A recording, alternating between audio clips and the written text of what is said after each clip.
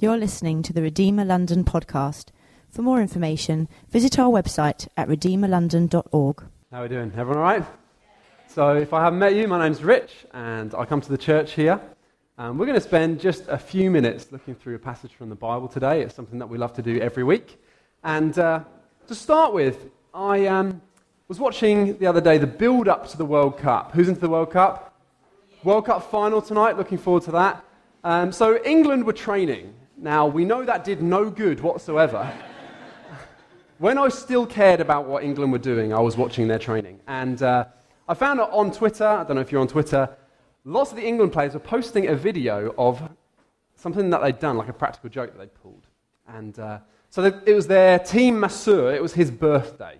And so what they thought would be a really funny idea, you might have seen this already, was to get a chair, a bit like the chairs that you're sitting on, to get some gaffer tape, and to gaffer tape their physio, the masseur, to the chair and pick him up. And so in this video, you've got Joe Hart, if you know him, and Steven Gerrard walking towards a very large ice bath, similar dimensions to this, and picking their physio up and throwing him in. And he's completely strapped down, he can't do anything about it. They pull him back out, and he looks really, really unhappy with them. He doesn't seem to have found it funny at all. Since then, I've been thinking, well, actually, I'm speaking at an event where there's a very large, very similar shaped pool of water. Everyone's going to be sitting on a chair. I wonder if it's anyone's birthday and we'll do an equivalent. So Steve at the back has got some gaffer tape. Ben, where's Ben? Ben's got some gaffer tape as well. Steve, it's okay, you can, I'm only joking, you can put your gaffer tape down. See, I told Steve about this earlier on. He was so excited. He doesn't want this to be a practical joke. He wants us to do this now. So thank you very much, Steve. Don't worry about it. You might think, oh, sorry, Steve. You might think, okay, well, there's a massive thing of water at the front. Rich is going to be saying something from the Bible. Maybe he's going to be talking about walking on water. Maybe he's going to try and demonstrate walking on water. Let me reassure you, I'm not going to do that today. I think I would end up being the first person in the pool. Maybe water into wine. Maybe there's a hope in you that I might turn this massive vat of water into wine. Hey, this service could kick off if we had this much wine. But no, I'm not going to be speaking on that. I am going to be speaking on something to do with water, though. There's water, as I've said, all the way through the Bible. The Bible uses this kind of metaphor, this riff, if you like, quite often, to do with this word, thirst. Now, we know that, well, we obviously have a natural kind of inevitable thirst for water. But the Bible uses it as a bit of a kind of a window into our hearts and says, we also have a thirst in life for something else. So that's kind of what we're going to be looking at today, this key word, thirst. Now, I want you to imagine we're all in this lovely hall. The windows are closed, the doors are closed, and there's some kind of emergency. We're stuck in here. The doors are locked. We can't get out to the kitchen. We're just in here. After a few hours, we'd start to realize we don't have much water, apart from all of this water in here. Now, I don't know whether this is clean or not. I don't know who's already been in here. Certainly, once the people have been baptized, I'm not sure how clean it would be. But you'd start to realize, oh, I'm really thirsty. I've got like a natural, inevitable thirst. I need it to be quenched. So maybe we'd come and we'd start to get, I don't know how clean this is or if I'm going to make this dirty, start to get a bit of water and maybe we'd have a drink. After a few hours, inevitably, we'd get thirsty again. And that's just the way that life works, isn't it? We need water, we need that to sustain us.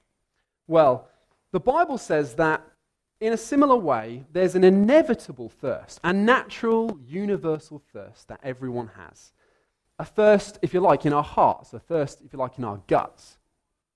I am wired, I just know this to be true, to thirst. You could say maybe to long or to desire for significance, for security. Those are things that I will always want. For happiness, I want to be happy. That's just wired into who I am. Fulfillment. I want to be fulfilled. I've got a thirst or a longing for that. Everybody does. Also for acceptance and I guess for hope, something to hope for. And the Bible kind of uses this metaphor, and we're going to see a passage in a second where Jesus talks about all of us have an inevitable thirst for those things. We're going to check out a passage and what Jesus says, it's Jesus who's speaking in this passage we're looking at, what he says the solution, I guess, is to have that thirst quenched.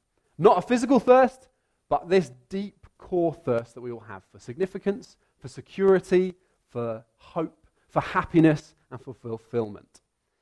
So this is in a book called John. Jesus is speaking to a lady at a well. So I guess something similar situation to this. There's a whole load of water around.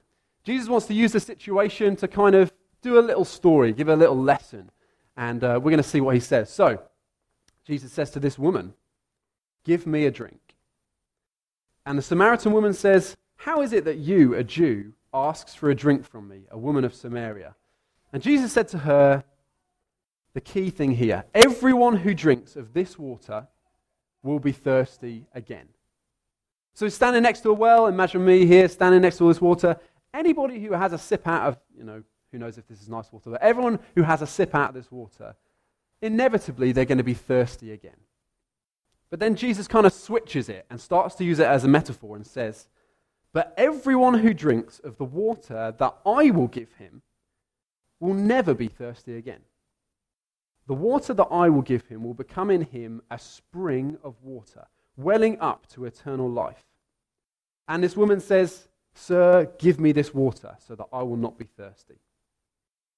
If you've got a Bible, I don't know, maybe you flick through the pages of the accounts of Jesus' life on earth, you'll see that he just loves to use a little situation like this, a woman at a well, some water there, to kind of teach a story, to use it as a metaphor, to tell us something about the nature of our lives, to tell us something about the nature of God, to tell us something about the nature of God's relationship with us. He's just like, "Hey, I'm next to some water, let's use this as a bit of a metaphor." I guess the question is, what is Jesus even saying? In this one, whoever drinks of the water that I will give him will never be thirsty again. What does Jesus mean? What's the point of him using this as a metaphor? Well, Jesus is saying that there is a way to have your inevitable human thirst, a thirst for significance, a thirst for security, a thirst for hope, for happiness, for meaning in life, permanently quenched, completely, comprehensively resolved by knowing Jesus. And as we read through the rest of the New Testament, we'll find that not just by knowing Jesus, but by having Jesus at the center of our lives. That's what he's saying here. In a similar way to, if we were in this room for hours and hours, we'll need a drink. We need something. And he's saying, actually, Jesus himself is the solution. An author called Blaise Pascal said about 400 years ago, but I think it's still true today, there is a God-shaped vacuum in the heart of every person. I guess a God-shaped hole. It can never be filled by any created thing. It can only be filled by God, made known through Jesus Christ. And I guess Blaise Pascal is saying, you can't ever really be satisfied unless you drink of God, unless you're satisfied in him. Jesus says elsewhere, if you believe in me, you won't ever thirst. You can be temporarily quenched by finding satisfaction in other places, but actually you'll only be truly quenched of your deep longing, your deep thirst, on a soul, maybe you could say a spiritual level, when you believe in Jesus. These quotes are for a little bit later, so maybe we'll go back to the last slide. Okay, so I just want to look a little bit at what Jesus is saying, and I'm just going to tell you a little bit about my story. I guess it's more interesting for you to hear me talk about my story or to hear about the stories that we will later of people who are getting baptized than me just to rant on about what the Bible says. But hopefully you'll see that in my story, some of these thirsts that I've got have been satisfied in God. If you like, I guess the people standing here today being baptized, and maybe lots of us in the room, really what they're saying is, I have found that Jesus satisfies me. I have found that my deep thirst for significance, for security, for fulfillment, for happiness, for hope, is found in Jesus. And although career, money, possessions, success, relationships, my status, and other people's opinions of me, I guess you could categorize those as created things, can temporarily, or maybe partly, quench my deep thirst in life. A bit like if we were to come and drink a little bit of water, but then a few hours later be thirsty again. Although they can temporarily help, the lasting, permanent satisfaction I've found in life is in Jesus, is found in God. And these people standing here giving their testimony, in a way, that's what they're saying. So I've found that to be true. I moved to London a couple of years ago with my wife, Kezia, who I'm going to just keep embarrassing by calling her my wife, Kezia, and pointing at her. I moved here to London, and I started working at a company called Deloitte. Deloitte's a big company, one of the biggest out there. And working at Deloitte, going to the big offices, you can feel, wow, I've kind of made it. Now, I'm very junior in the company, so I really haven't kind of made it. And if anybody from my company listens to this talk, they'll be like, he has not made it. But in some ways, it's the most significant kind of career move I've ever made. It's the most significance I've ever felt as a result of my job. I need significance in my life. I'm just, as I say, wired that way. I want to be significant. I don't think that's wrong. I think we all naturally feel that. It would be easy for me to say, therefore, that the better job I have, the more significance I have. The further up I get in the promotional ladder, the more significant I am, and that's going to give me confidence in life. That's going to quench my thirst for significance.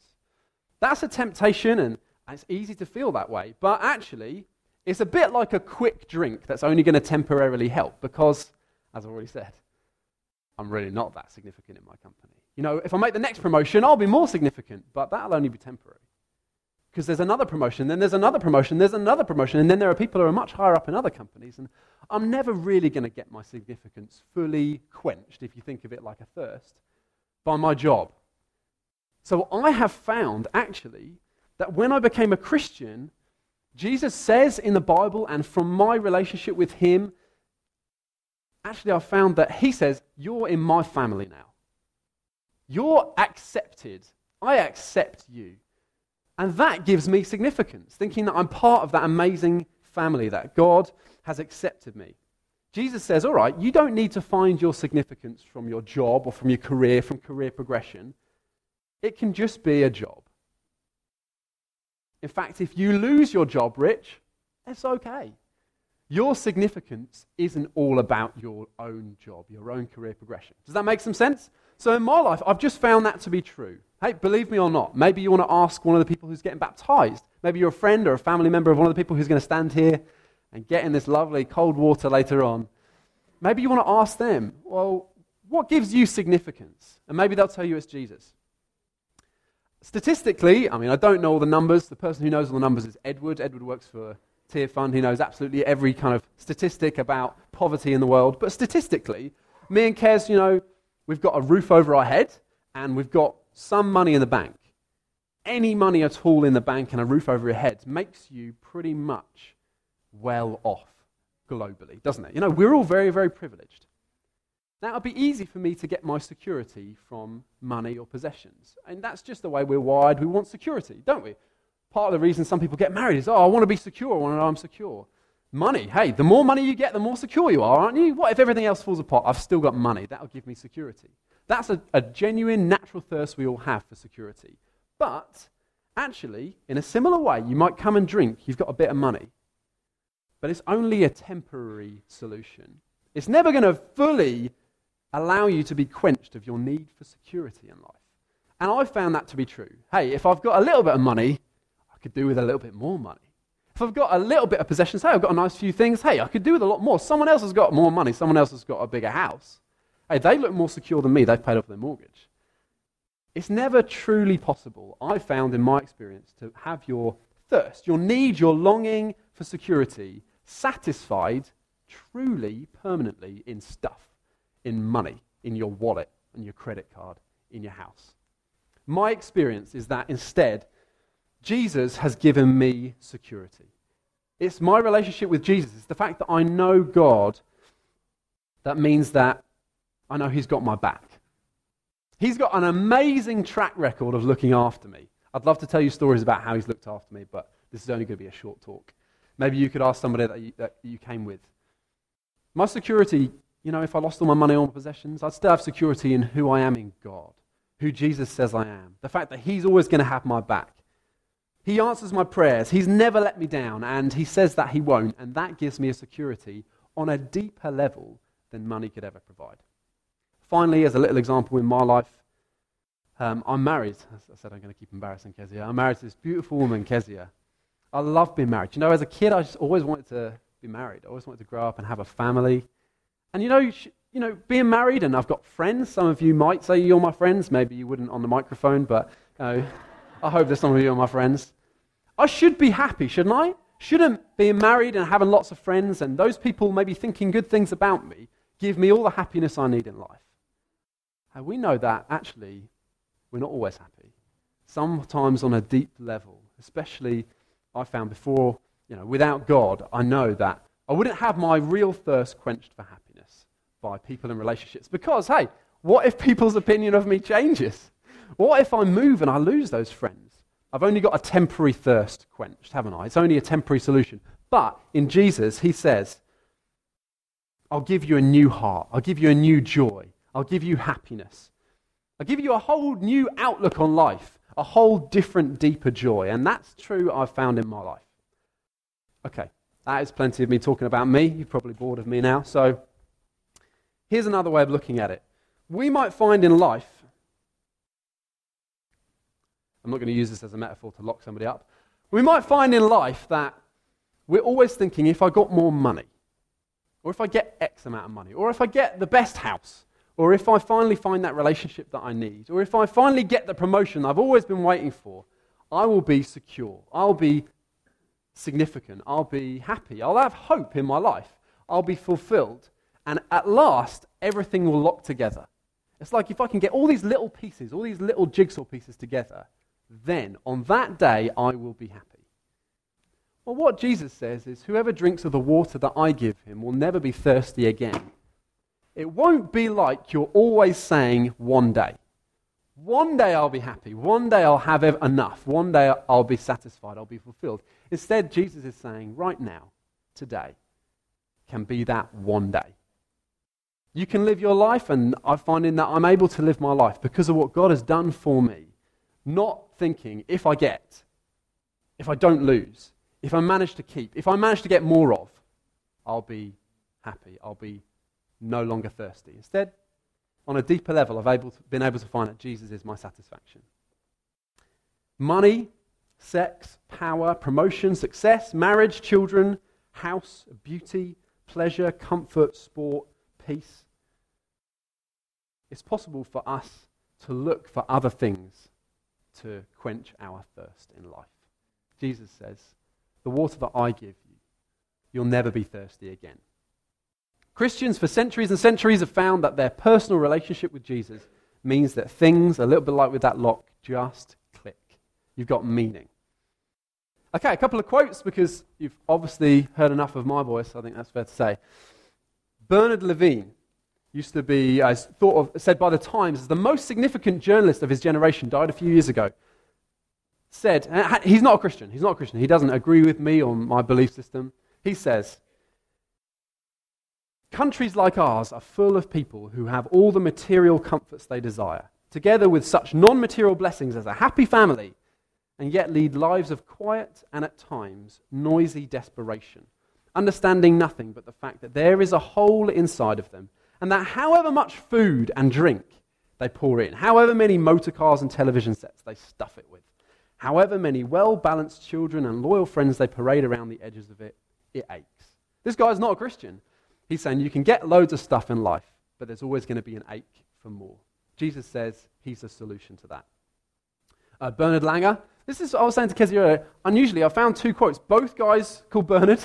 Both their surnames begin with L. Please believe me, I didn't just go through a quote book and find one. I'm like, oh, this next one looks good. That's not what happened here. I did actually try and find this guy. He's a golfer, German golfer. He was number one in the world.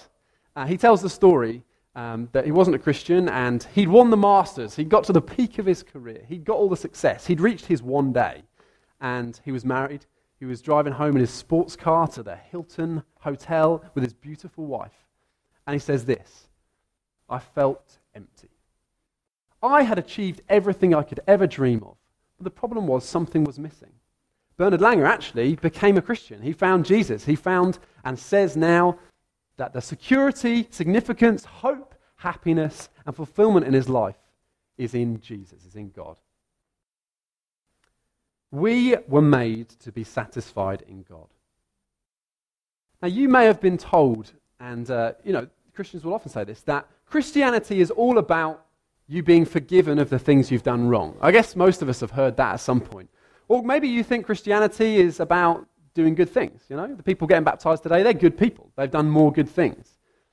Well, actually, another way to describe Christianity, another thing that Jesus says is key, is that it's the Creator God knowing that his creation, his people on earth, will never truly be satisfied, will never have their thirst quenched without him, without relationship with Jesus, without Jesus being the center of his life, of their lives. The Creator God wanting us to come to that full satisfaction. In some ways, that's what's happened in Christianity. That's what's going on. God wants us to be satisfied in him, and he knows anything else in the world will never fully satisfy us. And he wants that for us. He wants that for you. He wants that for me. Okay, so just to end, a couple of questions. You might feel like your first response when I'm kind of going on about this stuff is, well, is it possible for me to know that satisfaction? It's all very well you talking about Christians, but is it possible for me to know that deep, true satisfaction? Back in the story, the woman at the well, the story ends with her saying, or the part that we read out ends with her saying, can I have a drink? Can I have some? Christians aren't better people. The people getting baptized today aren't more holy people. They're not people who deserve it more. They're not people who have done enough to find the secret ingredient to make their life click. Instead, these guys, and this is true of me as well, we're just standing saying, at some point in our life, we've asked. We've said, God, I want you to be my satisfaction. We've put Jesus, if you like, at the center of our lives and found that everything else around it, everything else revolving around our lives, clicks because we've got Jesus at the core, at the center. So today, if you want to, you could ask. You don't need to be perfect. You don't really need to have your whole life together. That's not the story. Okay, the other thing is you might think, well, you know, Jesus is prescribing this solution of God being the satisfaction, but I'm not sure I see the world that way. Interestingly, C.S. Lewis, who wrote the Narnia book, says, if I find in myself a desire which no experience in this world can satisfy, the most probable explanation is that I was made for another world, something supernatural, something eternal. So all I'd ask of you today is, hey, do you feel like you were made for something else? Do you feel like there's a thirst or a desire in your life that you can't get satisfied at the moment? Maybe that in itself is evidence that Jesus' diagnosis is right. And finally, you might think, I'm not sure about any of this. This has been a very short talk. I don't really understand much of what's going on, but I'd like to know a little bit more about Jesus. Well, we've got these little books called Why Jesus, red books that on the way out, if you walk past Steve with his gaffer tape, I mean, I warn you, Steve was very excited about that, so maybe walk around, Steve. There are some of these booklets which just have got some more information about Jesus. If you'd like to know more about the satisfaction that's found in God, this is the book for you. They're free. You can take one, you can take 10. On your way out, grab one of those. Or maybe just ask the person that you came with. Somebody who's getting baptized today will be standing and saying, I found my satisfaction in Jesus. Nothing else is enough for me, but he is enough. Maybe you just want to ask them about that, and if that's even true for them. Thank you very much for listening. I realize it might be out of the ordinary to sit and listen to the Bible. And now, over to the main event, the baptisms.